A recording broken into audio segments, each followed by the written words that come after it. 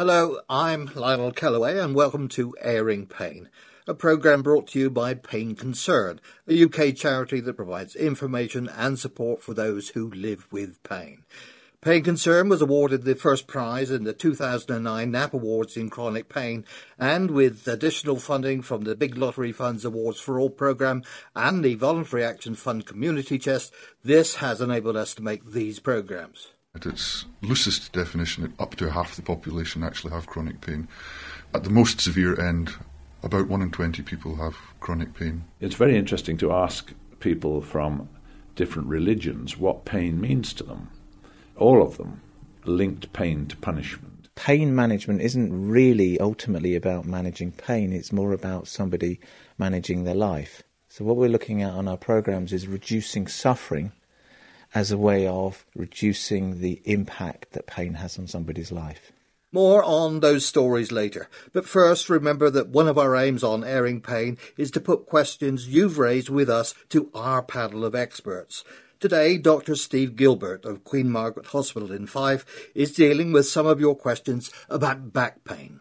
One Airing Pain listener writes, I've had bouts of back pain for several years which usually clear up, but this time it hasn't cleared up for 4 months. My doctor says I don't need a scan, I just take painkillers. Is the doctor right about the scan? I don't want to take painkillers forever. What other ways of managing the pain are there? The main reason for having an MRI scan is to identify something that might be helped with an operation by either an orthopaedic or a neurosurgeon.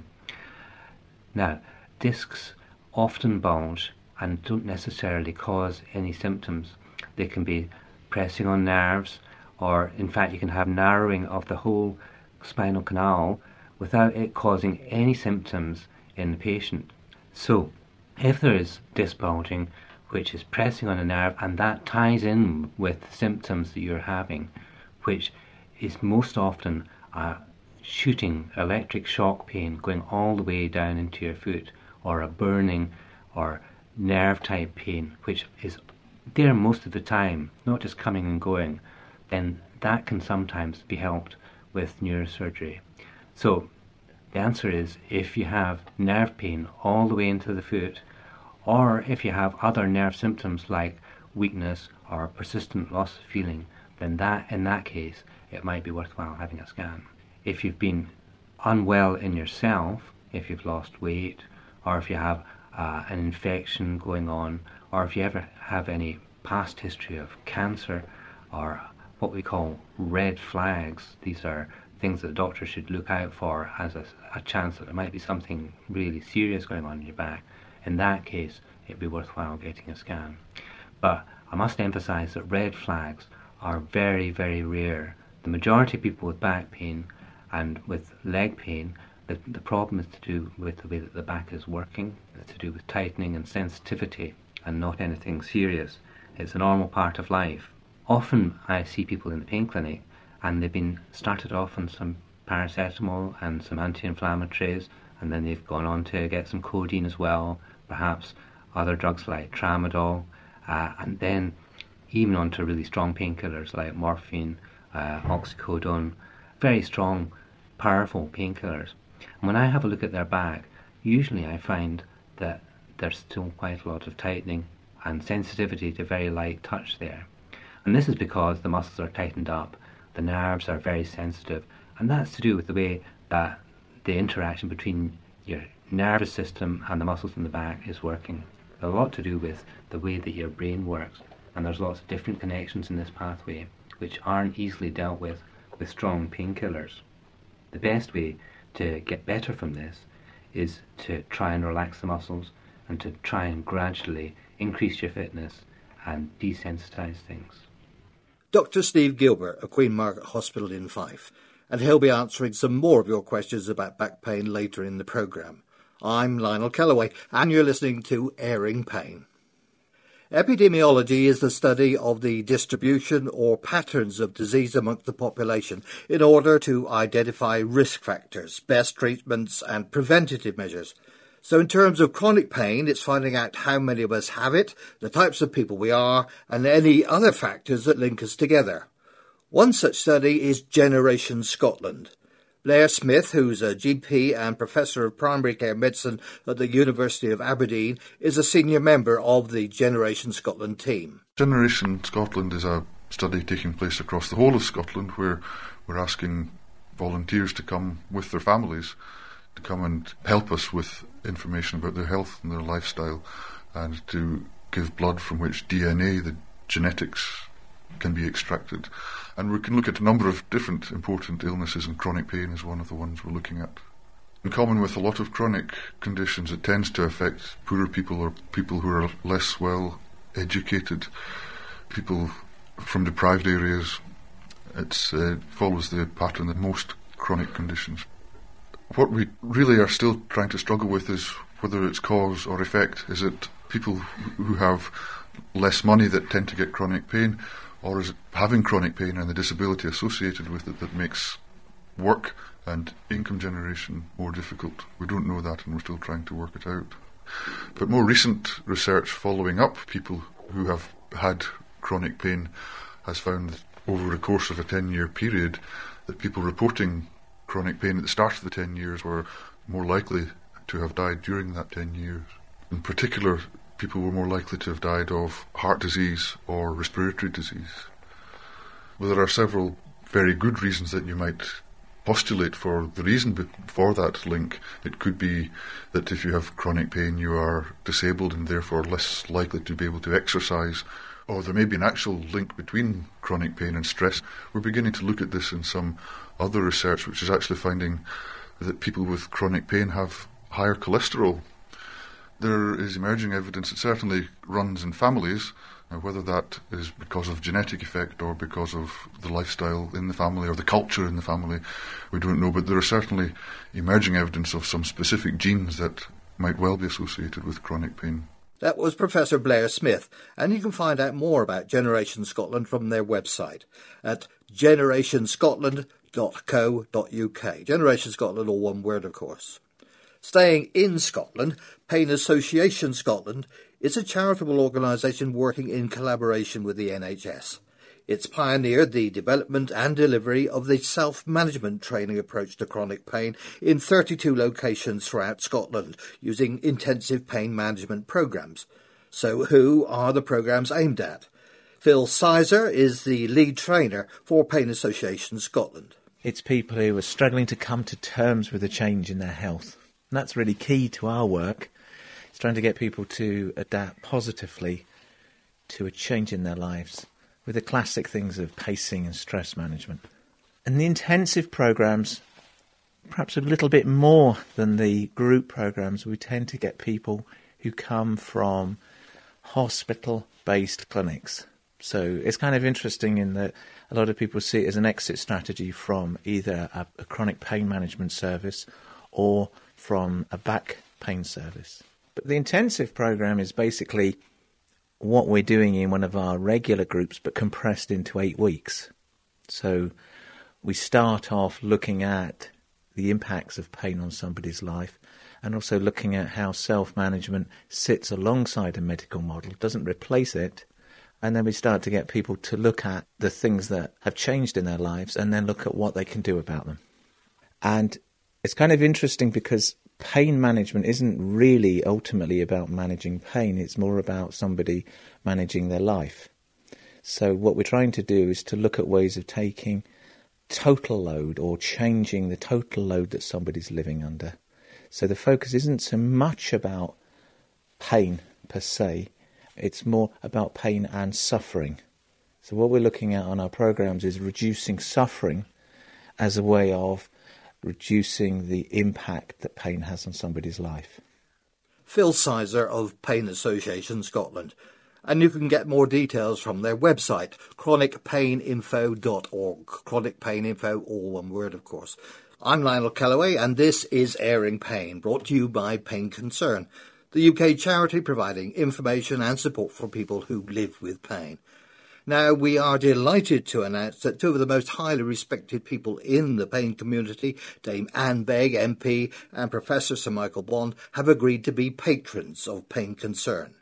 Dame Anne Begg has been Labour MP for Aberdeen South since 1997, She's also a campaigner for social justice, welfare reform and pensions, as well as civil rights for disabled people. Professor Sir Michael Bond was knighted in 1995 for his services to medicine. He's an authority on the psychological aspects of pain and on the social and psychological consequences of severe brain injury. He has served as president of the British Pain Society and the International Association for the Study of Pain, and now lends his expertise to the development of clinical programs and pain management in developing countries. A journey which started in his early career when he realised that pain treatment was given according to the cultural influences of the practitioner rather than the needs of the patient. I worked as a new doctor in 2 cancer wards, as they called them in those days, and I conducted a study to find out how efficiently the pain was being treated in the men and the women in the 2 wards. None of the men in a week received any of the most powerful narcotic-related drugs, even though they had advanced cancer in many cases, whereas the women did. What we discovered was that a lot of the prescriptions were given according to the beliefs of the staff about the painfulness of the conditions. So there were women being given injections of powerful drugs for certain gynecological conditions, which were believed to be painful, but which weren't necessarily painful. So that was Britain 40 years ago. There were strong cultural influences on how people were treated. Now that, of course, has changed a lot, but you still find similar beliefs in other parts of the world. It's very interesting to ask people from different religions what pain means to them. I mean, if you think of the Christian religion, most people would say that pain is perhaps a sort of punishment. In fact, the word pain comes from the Greek word for punishment. I spoke to a Hindu and asked him what serious pain would mean to him, and he said, well, really it's a test of your fortitude. If you pass the test, then you will have a better afterlife. The Buddhist was different. He said, if I have severe pain, then I know that something was wrong in my previous life. I now have to atone for that. So all of them linked pain to punishment. One of the natural consequences, really, of not having specific services for pain relief, other than native medicines and native practices, is that you have to bear it. And you're expected to, and you expect to, because there isn't an alternative. Particularly in the poorer, really poor parts of the developing countries, like very poor parts of India or Southeast Asia, you find people who are bearing pain that would never be seen in the West. If you think in the deepest parts of many developing countries, the only medical person an individual in the community might see is a nurse, and probably one nurse for many, many people, and they do everything. So rather than being evangelical, if you forgive the word, we felt that we should address the problems as they see them. So in other words, bottom up. They say what we need is, and we say, well, we can help you get there if we can. So our educational programs are based on submissions from individuals in developing countries. They might be doctors or nurses, seldom any other professional group. And they're as varied as wanting to run a simple course for teaching people about pain. I couldn't believe this, but in Kenya we were asked to support a course for the training of midwives in pain relief. Now, it is beyond one's imagination that the training of midwives would not include pain relief, but apparently it didn't.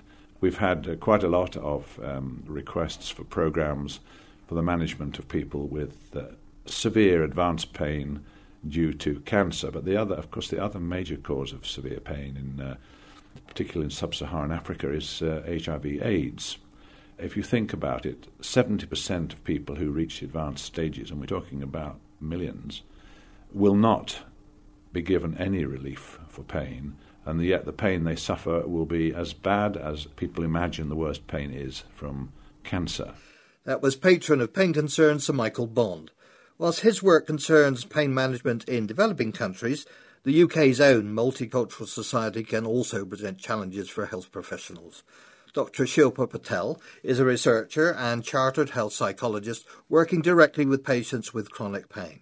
She conducted research into how general practitioners in the Leicester area manage chronic pain in the South Asian community. The challenges they face are often around the consultation process. So when patients from the South Asian community, and when I say South Asian, I'm sort of talking about patients from the southern subcontinent, so people that have originated from India, Pakistan, Sri Lanka, those kind of countries. And often what GP said in the consultation, they found some of the presentation was quite bizarre. It didn't quite anatomically fit with things they knew. So often people would present with widespread pain. So it was difficult to pinpoint where that pain was coming from. So if you asked them, where's your pain, the kind of pointing would be a bit more, it's kind of all over. So you can imagine from a GP's perspective, it's like, where do you start with the treatment?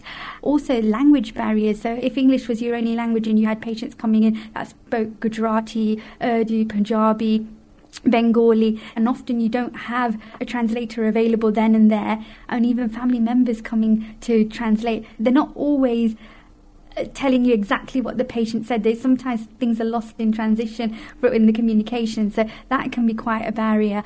They also talked about acculturation. Now that's kind of looking at when somebody comes to this country, how they take on the beliefs and values and perceptions of this country and the kind of beliefs they hold. Now, they said that those that had come over, sort of the older generations that have come over, the way they present and the way they perceive pain and the beliefs about pain are very different from British-born South Asians, because they just said that there's a big generation gap and the British-born South Asians are very much like white British patients, so there wasn't much difference there. But it was the older generation, they wanted a cure, they wanted treatments, they wanted things to be investigated, they wanted to know what the problem is. So GPs also said they could benefit from having better translation services, or things like maybe CBT specialists or counsellors, because some of the pain they sort of also felt may stem beyond just the pain. There's other things going on that need investigating, but often they felt they couldn't do it, so they needed more help in those areas. I think acculturation plays a huge part in how people present with chronic pain, and everybody in every culture has different health beliefs, different ways that they perceive health and illness and pain, and those kind of things are brought to the consultation regardless of whether we actually like it or not. So I think we need to be aware of how these cultural factors actually influence not only people's pain but how they present with pain, how their wider communities see pain and their pain behaviour, and whether their pain brings them to the pain clinics. Dr Sue Peacock there. She's a health psychologist at the pain clinic in Milton Keynes Hospital. Her doctorate research was into the effect of culture and ethnicity on the management of chronic pain. Her study was also based in Leicester, where around 26% of the residents say they are Asian Indian or British Asian Indian. The sample that were in my study were very acculturated in that they all spoke English. Most of them could read and write English. 11 out of the 13 of them wore westernised clothing outside their family. English was the most common language used at home. So what I found in my study, which was quite surprising because it was so completely different to my work in Milton Keynes, where there are newly immigrant populations, not well-established ones like in Leicester. The Leicester population actually had very similar beliefs to white British people, and it was actually gender that created more differences, particularly in terms of things like learnt behaviour and learnt expectations, and who we've learnt how to behave, where we've learnt what responses to make to pain, and also in terms of our roles in society. Interestingly, all of the people in the study said that women cope better, they showed less pain and coped better than men, and everybody said that. And the reason tend to be summed up by, I think the quote was, women have babies and women's troubles, so they can cope with everything. What was interesting was the white British participants felt that as time went on, they kind of had to adapt, and they actually coped in very similar ways. The people that I talked to very much felt that men took to their beds to start with, and the women got on because they felt obliged by their social roles as wives, mothers, carers, and all the responsibilities. And quite often it was that fact that they couldn't fulfil those roles that actually caused them a lot of distress. Whereas men eventually realised that they couldn't actually stay in bed forever, and they did actually have to get on because this pain just wasn't going. So eventually they came up with similar coping strategies and used similar coping strategies to the women. Some of the things GPs said is that maybe the patient is using the pain as a way into the consultation and in the door, but behind that, it's actually other things that are going on. So they might be feeling a bit low or depressed or something, but it's something they can't say. And the stigma involved in having depression and so forth within the South Asian community, it can be problematic. So they may not want to go into the GP's consulting room and say, hello, I feel, quite low, or I feel quite depressed. They might use pain as a way in, a ticket for admission. And I think one of my GPs said it can be like a ticket for admission into the consulting room, because it's an easy thing to come with, because pain, you can't really see it. It can be anywhere, So some of the GPs did talk about whether it was expressing sort of emotional symptoms in physical ways. That was Shilpa Patel. You're listening to Airing Pain with me, Lionel Kellaway. Before we continue, I'd just like to remind you that whilst we believe the information and opinions on airing pain are accurate and sound based on the best judgments available, you should always consult your health professional on any matter relating to your health and well-being. He or she is the only person who knows you and your circumstances, and therefore the appropriate action to take on your behalf. Now we have another question, once again about back pain for Dr Steve Gilbert of Queen Margaret Hospital in Fife, from a listener who is struggling to find the cause of his or her pain. I've started to feel a pulling pain in the lumbar region of my spine. My doctor has prescribed me painkillers and said that if I feel numbness or difficulty holding urine, I should go to the hospital. The pain has now moved to my buttock and thighs. What should I do? Should I get an X-ray? Well, I wouldn't worry about this. This sounds like a typical muscular pain. Often the problem starts off in your back muscles, where they're joined into the back of the pelvis, and as you tighten up and try and stop things moving, which is something your brain does for you, not something you're consciously aware of, then the bottom muscles, which are attached onto the other side of the pelvis, become tightened up as well, and this can spread into your thighs. There's a muscle that goes from the front of your spine down into your groin, and often this makes the pain go into the front of the thigh, especially when you're trying to stand up from sitting or if you're trying to go upstairs. So this sounds like a normal muscular back pain, which is what most people get. The other part of the question was about whether you need to go for an X-ray and what would happen if you got numbness or difficulty holding urine or passing bowel motions. Well, this is a condition called cauda equina syndrome, where a disc bulges out and presses against the nerves inside the spinal canal. And this is a very rare condition, but it's something that you need to get help for that day. You don't wait to go for any appointments with your doctor. You go straight to hospital in this situation. But I must emphasise it's a very rare condition. You might feel numbness between your legs, and as we discussed, you might not know when you need to go to the toilet, and you might pass urine without realising it. In this case, you need to go for an urgent MRI scan and then go on to see a neurosurgeon, perhaps for surgery, very quickly. But you'll know if this happens. It's a very rare condition. The vast majority of people with back pain have simple muscular or mechanical back pain, and the main thing to do is to relax, to try and keep on the go, and to gradually increase your activity and reduce your painkillers as you're getting better. Dr Steve Gilbert. The next question is from a 20-year-old who says, I've been diagnosed with dehydrated discs. I'm currently on a lot of medication and have been for the last 2 years.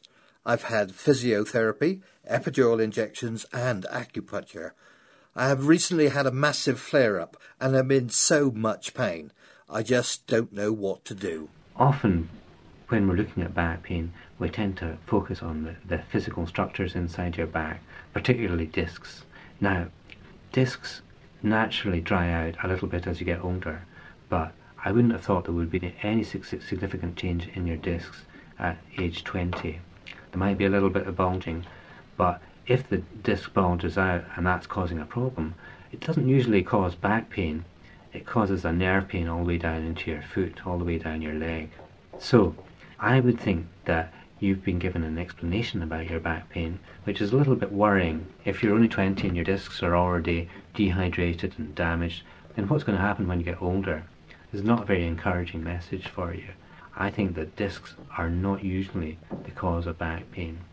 You've had lots of different kinds of medication, your injections and your acupuncture, and none of that has made any difference. And that's because it's most likely that everything in your back is very tightened up and very sensitive. And that's to do with the way that your whole nervous system, including your central nervous system or your brain, is working. So what we have to do to try and get your back pain better is to, first of all, understand what the problem is with your back. Why is there so much tightening and sensitivity there? Often there are spasms because the muscles are contracting without any conscious control, and this gives you a lot of pain. You have to try and get things to relax, which is not something that you can do consciously. You can't just say, oh, just relax, stop being so sensitive. You have to try and get relaxed generally to increase your exercise tolerance and reduce the sensitivity. And this is what we call a rehabilitation approach. First of all, I think it would be really worthwhile finding out more about chronic pain, why it goes on, why you get so many different opinions about back pain. And I would recommend a really good book about pain and pain mechanisms and pain management called Explain Pain by David Butler and Lorimer Moseley. This is a book which explains why pain happens. It's got a lot about the nervous system and complex, clever stuff, so that by the end of reading this book, you'll be the expert on the pain, and it's something that anybody can understand. It's traditionally been thought that back pain is a serious medical problem. It's complicated and clever. It's not. It's very straightforward, and anybody can understand it. And the evidence is that understanding is the key to getting better. Dr Steve Gilbert of Queen Margaret Hospital in Fife. And if you want more advice on dealing with or preventing back pain, then an excellent resource is the Back Care Helpline at backcare.org.uk. And finally, if you'd like to put a question to our panel of experts or just make a comment about the programme, then please do so via our blog, message board, email, Facebook, Twitter, or even pen and paper, in which case the address you need to write to is Pain Concern, 1 Civic Square, Trinent, EH33 1LH. And all this information is on our website at painconcern.org.uk, where you can also download all the past editions of Airing Pain. And we'll end today's edition with some advice from Phil Sizer of Pain Association Scotland for those who've been diagnosed with chronic pain but are at a loss of what to do next. Well, the first thing is to get the best medical help you can, because I think people won't engage with self-management until they feel like they've got the right answers from the medical world. Once they've done that, I think to find your way to some kind of self or pain management program would be important. There's horses for courses, really. There are the intensive pain management programs that only your clinicians can send you on. There's the work we provide, which I think is very appropriate. There are also other sorts of self-management, but I think the key thing is not to rely just on medication, because usually the picture with chronic pain is complicated by the way people try or maybe try and fail to adapt. So those are key things that need looked at, and self-management offers a way forward with that.